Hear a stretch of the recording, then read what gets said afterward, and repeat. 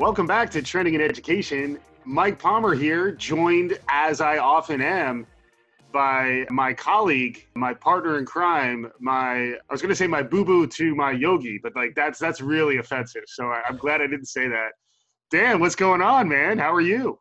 Great reference. I'm a big Yogi Bear fan, but Boo Boo too. I'm good. Not much. Well, there is a lot going on, and I think Oh that's my what goodness. we're going to talk about on this podcast today. For me personally, not a Yeah. lot going on. School for the kids, work, and all the like, but not much. Good to be here though. Yeah. And this is one of those shows. I'm trying to remember the last time we may never have done a show exactly like this, but we try to focus on educational trend spotting and future of learning, future of media, all that kind of stuff. But sometimes the world has so much activity in it that we just need to do a show to kind of reflect on what's happening in the world around us. And I think that's what this show is for us. And, we were talking about a week ago about the fortune cookie, curse, may you live in interesting times. The Lunar New Year just started too, so happy year of the rat. But it is interesting times, and 2020 has come out like gangbusters in terms of the 24/7 news cycle.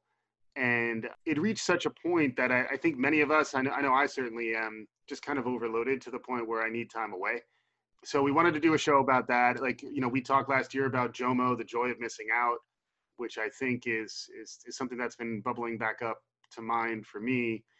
But news wise, we had the Kobe Bryant tragedy, which I know shook both of us as well as just about everybody who was impacted by it. We definitely wanted to talk about that, and that's coming right in the midst of the impeachment trial, the primaries, the Iowa caucuses, and Super Tuesday's coming. And what about New Hampshire? And then on top of that, you got the coronavirus.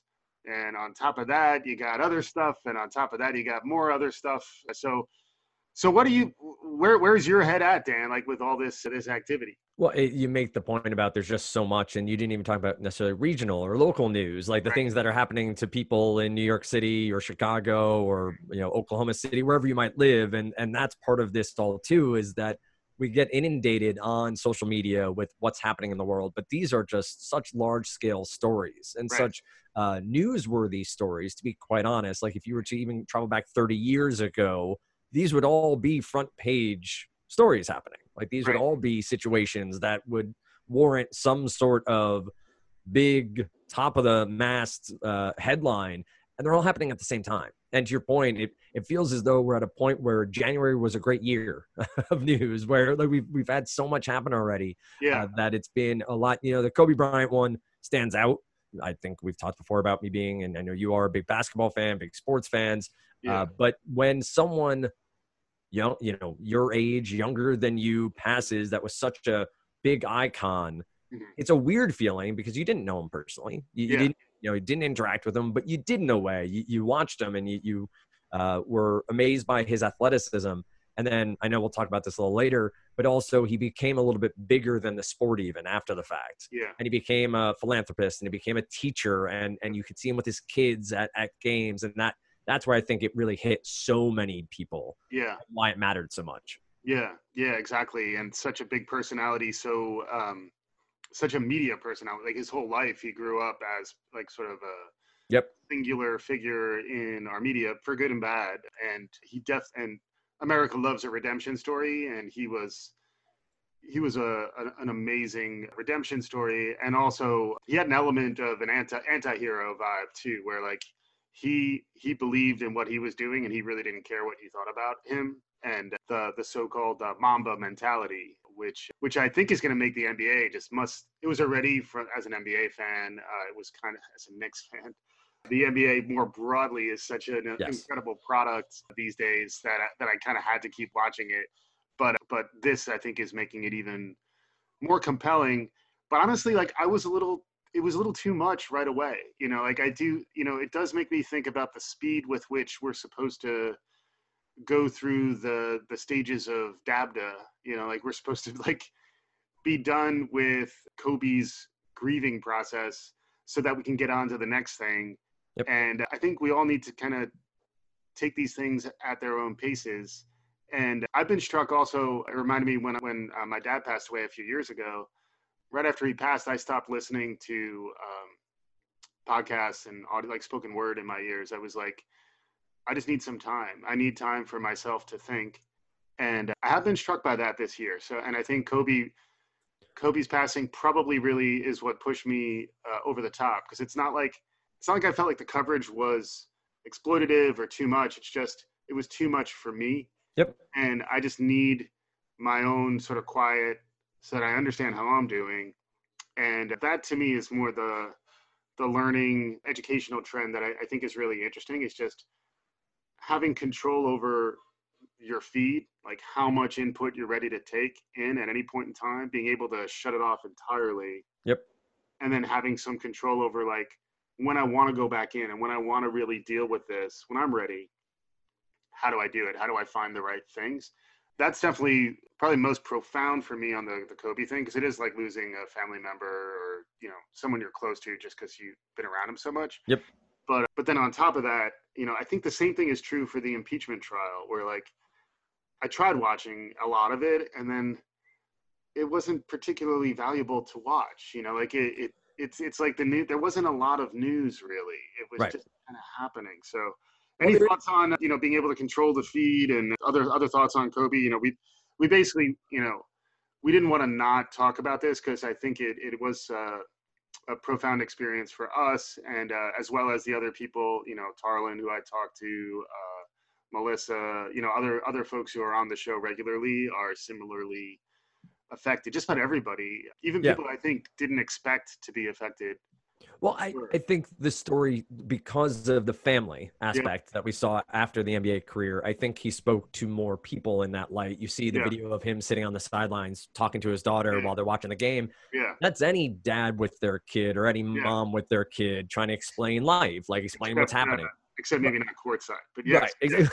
That's a very good point. yeah, Yeah, maybe up in the rafters somewhere. But I think that is part of why it hit so many more people. I yeah, do think social media obviously plays a role here, and he was sort of at the tail end, but he was one of the digital NBA players. He's yeah, somebody that's been, so as you said, in front of us. yeah, I will say a couple of thoughts about Kobe and then the impeachment.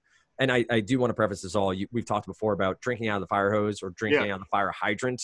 Like yeah, it feels like the hydrant's open. You know, we're trying to get all this information, and maybe trying to put the cap back on isn't the worst idea from time to time. So right, I agree with you completely there. One, watching it in real time will stay with me for a while. So watching the report from TMZ pop up on my Twitter feed and having that moment of, this can't be true. Like this, but we're at a point where TMZ breaks news, and if they're going to publish it, yeah, they have at least enough information to go forward with it. mhm, To then go through the process, though, of multiple erroneous reports yep, about who was on the helicopter, who was not on the helicopter, how many people, what happened, that will stick with me as the new normal. yeah, The fact that we are living through live reporting. yeah, And I will say two thoughts on that. As a journalism student, it's rough, and it's their business is completely changed, and they're trying to be first, they're trying to be fast, and that means facts get left behind. mm-hmm, And so that's rough, and that makes me feel like that's how bad information gets out there. It's a game of telephone, but it's also almost a real-time grieving that yeah, happens, because we're all like, it's an emotional roller coaster of his entire family was on the helicopter. Well, no, they weren't. He was by himself. And then yeah, it was his daughter. Wait, there were 7 other people on this helicopter. right, And like, right, it just becomes this sort of too much, to your point. right, Like, I need to check out. You know me, I don't put my phone down often. I yeah, walk away. yeah, And like, I did I'm going to check in on my kids. And right. that the dad girl hashtag was born out of this. Yeah, Girl dad. that was the other aspect that I wanted to make sure we talked about. Can you give your take on that a little bit as someone who, you know, father of Three. three girls, and then to your point, like I think, you know, a lot of the NBA is sort of it's like a mythology of manhood Mm-hmm. and striving, and it is interesting how increasingly moving away from maybe the 90s model, like, you know, Barkley in the 90s, I don't need to be a role model. You know, Jordan was sort of squeaky clean, but, you know, in terms of his image, but then in terms of the reality, maybe less so. But now it's almost like, you know, we really are expecting the luminaries within the NBA to be like, humanitarian, givers. And, Kobe was able to do that in his own way. And I think the main way in which he did that was trying to give back, whether it was to like the rising generation of athletes, not just in the NBA specifically, but more broadly. He started the Mamba Academy. He was very involved in his daughter Gigi's basketball team. And in fact, that was what he was out in the helicopter going to a game. Yeah, travel game, yeah. When this tragedy struck. I think that in some ways that was a nice outcome, even though it was really tragic, particularly losing someone so young in his daughter. But it does seem like it has allowed everybody to sort of hold on to some sense of meaning, some sense of family in response to this tragedy. Any thoughts as the only hashtag girl dad on the call right now? Any takes on that? Well, I forget, and apologies, the ESPN anchor's name who sort of kicked off that story thread where she shared an emotional reaction where Kobe had seen her. She was 8 months pregnant, and she was starstruck. And yes, journalists can be starstruck, and yes, anchors can see somebody and be like, "Holy cow, I'm eating Al Pacino," or that's gonna get to people. And Kobe Bryant's one of those. And so she took some time to ask him to take a picture, and then he stopped her to talk about her being pregnant and what are you having, and she said, "I'm having a girl." He goes, "Girls are the best." Girls are the best. And he just went through and they talked for a half hour. And seek out this video. I've shared it. It's all over Twitter. But then it born a movement on Twitter of people sharing pictures of fathers sharing pictures of their daughters and their stories, being proud of it. And I think as a society, we've grown a lot in many years of men wanting to have boys and women wanting to have girls, and how that is what it is. I've been lucky to have 3 girls. My eyes have been opened to a whole different world because of it. And that got to me. I went through, I would say probably 200, 300 tweets, Mike. I just kept reading. Like I kept scrolling, kept reading, kept liking, and just trying to have, to your point, that almost connection with other people who I'll never see nor talk to, but have that moment of, me. I get it. Like, and I think you can get it if you're not a father or mother of a girl. I think you can empathize and you can see it, but it was really, and again, cool or great, or the tragedy matters most, but it was a great thing to see social media be for good for that moment, and be something that brought people together, let them mourn together, and hold that moment a little longer, right? Like it lasted a little bit longer than the fleeting, to your point, well, onto impeachment, onto Iowa, onto coronavirus, onto whatever's on the front page of the next day. No, I agree. And as a hashtag boy dad, which is not trending nearly as much, it is a place to appreciate the maybe broadening of the understanding of what it means to be a man. And also as someone who's getting further on in my years too, like there is that phase of like letting go of your young adult, athletic identity, right? And then embracing. I let go of that a long time ago. But it was nice, I think, also beyond the girl dad thing. I think there was also the element of Kobe as an inspiration, as someone who was able to reinvent himself, and sort of he is a multi-potentialite. Like he had the ability to do a lot of different things, and he was just gearing up to start doing some new things. Yeah, there's an investment fund he was involved with. There was, and to your point about other athletes, he was big in the Olympics. Like he would go to swimming competitions, and he'd go, like he was a teammate, and not just to his 11 other basketball teammates, but he was there to be an American and to support everyone, which aren't stories you hear necessarily as it's all going on, and they come out after the fact, for sure. Yeah, and there's more to the story, obviously. Like, I think in the fullness of time, he was a complex figure. There are reasons that some folks are not big Kobe fans, and they're genuine, and there's more to talk about as the story continues. It does seem like he will have kind of like a James Dean, Che Guevara kind of presence. Like, LeBron and Anthony Davis got the Kobe tattoos. I doubt they're the only ones who are like his iconography, his image, I think will stay with us. The All-Star game, changing the rules of the All-Star game. Like there's just going to be a lot of that. And I think there will probably be some fatigue for some of us around dealing with all that.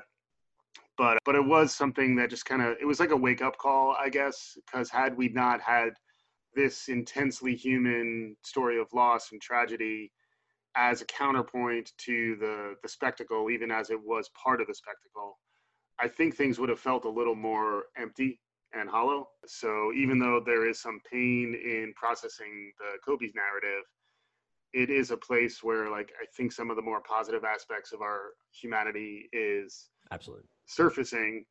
So that's great. But then to round out, it wouldn't be a 2020 spectacle show without talking about the impeachment trial and the coronavirus. Yeah, you said before about you tried to watch, and I will say I did try to watch some of the impeachment. I did watch some of it. I honestly followed it more via people's angry tweets than I did about, and from both sides. You know, I try to get a flavor of different viewpoints when I'm on Twitter. I'm not on Facebook anymore, so I don't get that flavor. Yeah. But I will say this: I think from an educational standpoint, from a civic standpoint, we've talked to Mark Sanders in the past before about civics. There are lessons here, and I hope history teachers and civics teachers are using what's happening there. Even law teachers are using what's happening live and in person as instructional content, because those are the best teachers. Hey, this is what's happening in the real world. Here's what you need to know. Here's how we can think about it in class.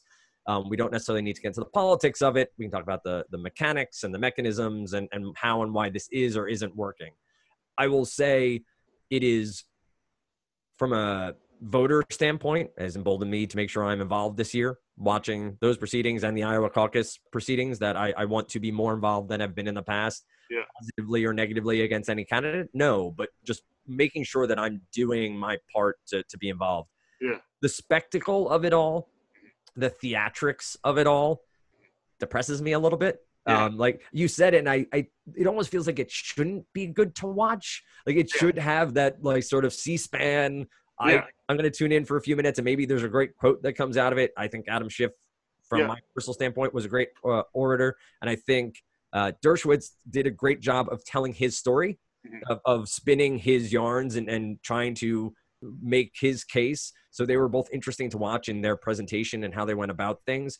But to the spectacle of it all, it was a lot. Like, and it still is a lot. And I don't know how much it's going to hang. We have the State of the Union, into the Iowa caucus debacle, to New Hampshire, to the rest of Super Tuesday. So to your point, come Valentine's Day or March 15th, or what, how much will we remember? Like how much will still be a part of what we're talking about then, what's happening as we record this podcast? Yeah, I'm not sure. And at the same time, like, I do find it rich or maybe ironic, I don't know, whichever way you want to talk about it, that there's this sort of the equivalent of wrapping themselves in the flag. There is wrapping themselves in the voting booth as like, this is what our democracy is. Let's trust the voters. Let's not, it's not Congress's job to decide. It's the electorate's job to decide. And then for the Iowa caucuses to be a shit show, to be crass about it. That's the only word that I think can describe it, to be quite honest. You know, it doesn't inspire confidence, and it is pretty much all we're left with. And the thing that I'm coming back to is like the daily cycle of old school news, where you would get the paper, probably not a lot of like extra read all about it. You just get the paper. And whatever was news up until, say, 3 a.m. the day before got in, and everything else, you had to wait a day. And it had to hit the form factor of the certain number of pages and their editorial choices about what you cover, what you don't. I think there's a lot of value in that, where then you have to partition your time and you're saying, okay, I can get through the paper in the morning and that's how I'm going to get my information. Because I think there's this illusion of value for getting something fast, when frequently what you get, like, you become the equivalent of a journalist, and you're like, it's a developing story. This just in, we'll get back soon. And it does remind me, you know, I think we've talked about the watermelon video that went viral, you know, rubber bands. Live stream of these people putting rubber bands around a watermelon, because at some point, after several thousand rubber bands are BuzzFeed? Yeah, I forget where it was, but it got like record-breaking viewership, because if you get in early, it's kind of ludicrous and you start watching. But once you sink a little bit of your time into watching this thing develop, when is the watermelon going to burst? You know, the suspense builds, and then eventually you can't stop watching because you don't know what's going to come next, and that sort of just draws your attention in. I think that can be really dangerous nowadays because everything is firing off those kind of suspense endorphins to say, if you aren't watching this when the news gets in, you're a loser. You don't know what's going on. And like, it's actually the opposite is true. Like if you take some time to lean into your life and you realize, you know, I'll find out eventually, you know, who won the caucus. I'll find out eventually, you know, that tragically had the 9 people who lost their lives, you know, beyond just the celebrities who did. I do think there is some value in the slower cycle time, and we want that fast twitch, you know, fire. What just came in? Did I think it reminds me of the people in the comments, you know, first, you know, you want to get in there first, and I'm just pumping the brakes on first. You know, like I don't feel like I need to be first. I'd rather just take my time. So I know March Madness is coming. I think we got to put Jomo back in because I think Jomo. I think it's a strong contender. The joy of missing out, the joy of turning off the feed. Hopefully, everyone who's listening to this knows how to do that. Just don't turn off your subscription to Trending in Education, but turn off your feed, turn off your notifications. It's just better for your brain. Well, that's what I was going to ask you. Like, from a learning perspective, like if we're meant to be learning from things that are happening every day, right? We're all learners. We're all students of life and trying to learn from what we read and what we interact with. We've talked about spaced repetition. We've talked about the idea of doing, you know, different tasks. Specifically, if I'm, you know, trying to do work at my day job and I'm reading Twitter, I'm clearly not as involved with what I'm doing because I care about what's happening in the outside world. What's happening right now. Yeah. Seems like, and we did the Twitter show a few months back around studying on Twitter. It wasn't a great study, but not surprisingly, it said it doesn't work. It feels like from a learning perspective, it's hard to retain the things that are coming out of the fire hydrant. How do we grabbing bits and pieces, a couple of maybe droplets, but we're not catching any water. Right. Yeah, 100%. And the importance of silence and the importance of quiet, you know, reflective time. That's when your brain consolidates its memories. You know, like that's when something you learned needs to be sort of consolidated and filed into your long-term memory stores so that you have access to it later. Best case, you're able to consolidate those memories. You know, you take a little bit of time, particularly maybe end of your day, right before you go into bed, you're consolidating your thinking. That is what really puts things into your mind. The other thing that does put things into some sense of clarity at an individual level is talking about them and being forced to put forth what you think in a more structured way. So that's where I do recommend to others something similar to what we've been doing on this show, is forcing yourself to get your thinking together and produce some artifacts that capture your perspective after some reflection, whether that's journaling, whether that's doing a podcast, whether that's, you know, doing some sort of artistic expression or bursting into song, whatever it is. Taking some time to do that, I think, is cathartic. It's emotionally healthy, and frequently, particularly around something as challenging as Kobe passing, frequently it will bear fruit because it's a meaningful topic to you. And if you can then be vulnerable and express yourself in some way about that thing, it may help you reach some sense of closure. So it's been useful for me. Like I think I mentioned, I've been taking more walks without sound. You know, I was very used to listening to podcasts all the time, getting audiobooks, a lot of inputs.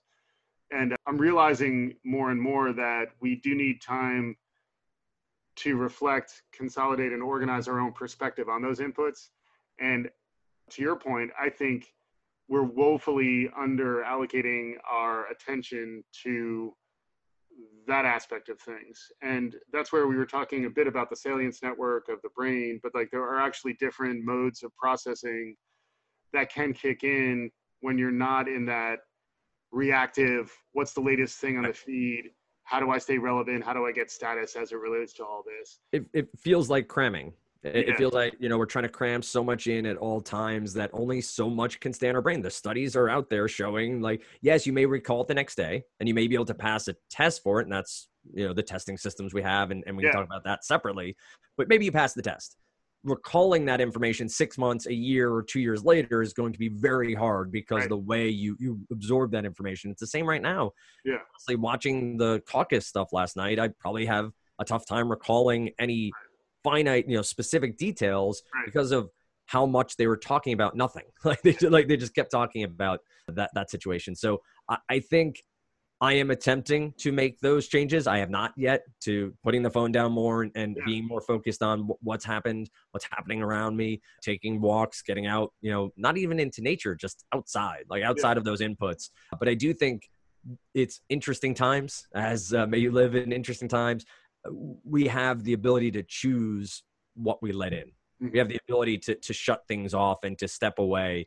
And I am one who is, I need it now, news aggregator. I just want to know what's going on in the world. I'm refreshing my Twitter feed pretty regularly. But to your point, it's still going to be there in an hour. It's still going to be there in 4 hours. It's going to be there tomorrow. Journalists 100 years ago got things wrong. Retractions happened the next day. Right. So it's still going to exist. It's still going to be out there, and you're still going to have an opportunity to interact with it. Right. And to be a part of it if you choose, or to just let it go by. So I think from a learning perspective, a personal learning, social emotional learning we've talked about before, I think there's a lot to be at least studied and understood about these times, as interesting as they are, and how we interact with them and how social media is playing a part in it all. Yeah, for sure. And it's something I think we'll come back to, sort of like the media criticism side of the show, like just try to understand what's the best way to consume all of this stuff, because we are a trend spotting show. We do want to stay relevant. We don't want to have our head in the sand.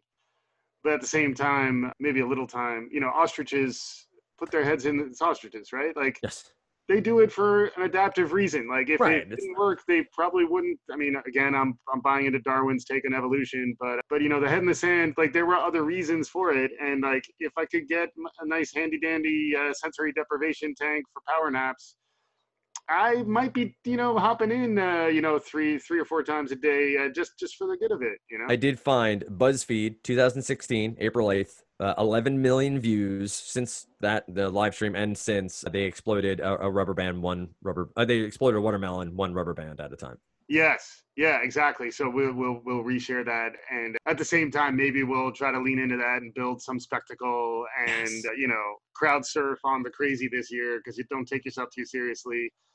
But at the same time, I'd say if you're not finding ways to get time away, you're probably hurting yourself. You're like, it's these things are designed to be habit forming. So I think figuring out how to control your intake and curb some of your addictions, really interesting space for us to keep an eye on. Any final thoughts, Daniel? There's more to come. And we know that, right? The news cycle is not going to slow down anytime soon. 2020 election cycle is obviously going to continue to ramp up. So I think talking about this now and making decisions now on how to approach that will only be better for everyone. So I'm happy to do that for myself, looking forward. And if there are stories that interest you, let us know. I always like to hear from folks over at Trending Ed, or I'm at Dan Strafford on Twitter. You see me refreshing all the time over there. But I do like consuming good content. And so if you have on learning, on also consuming media, where you see media going, we'd love to hear from each and every one of you as well.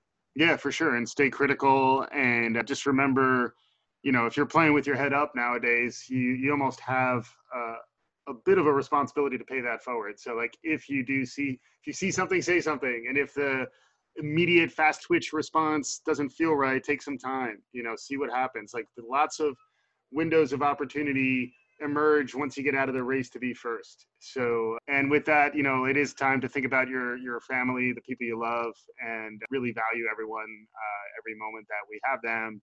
And yeah, thanks again for listening. We'll be back again soon on Trending in Education. Don't forget to subscribe, tell your friends and family when you're reaching out to them, to hug them and value them. Say, and while I'm hugging you and valuing you, this is a great podcast about what's emerging in trends in education. It's called Trending in Education. And thanks again, Dan, for taking the time, and we'll be back again soon.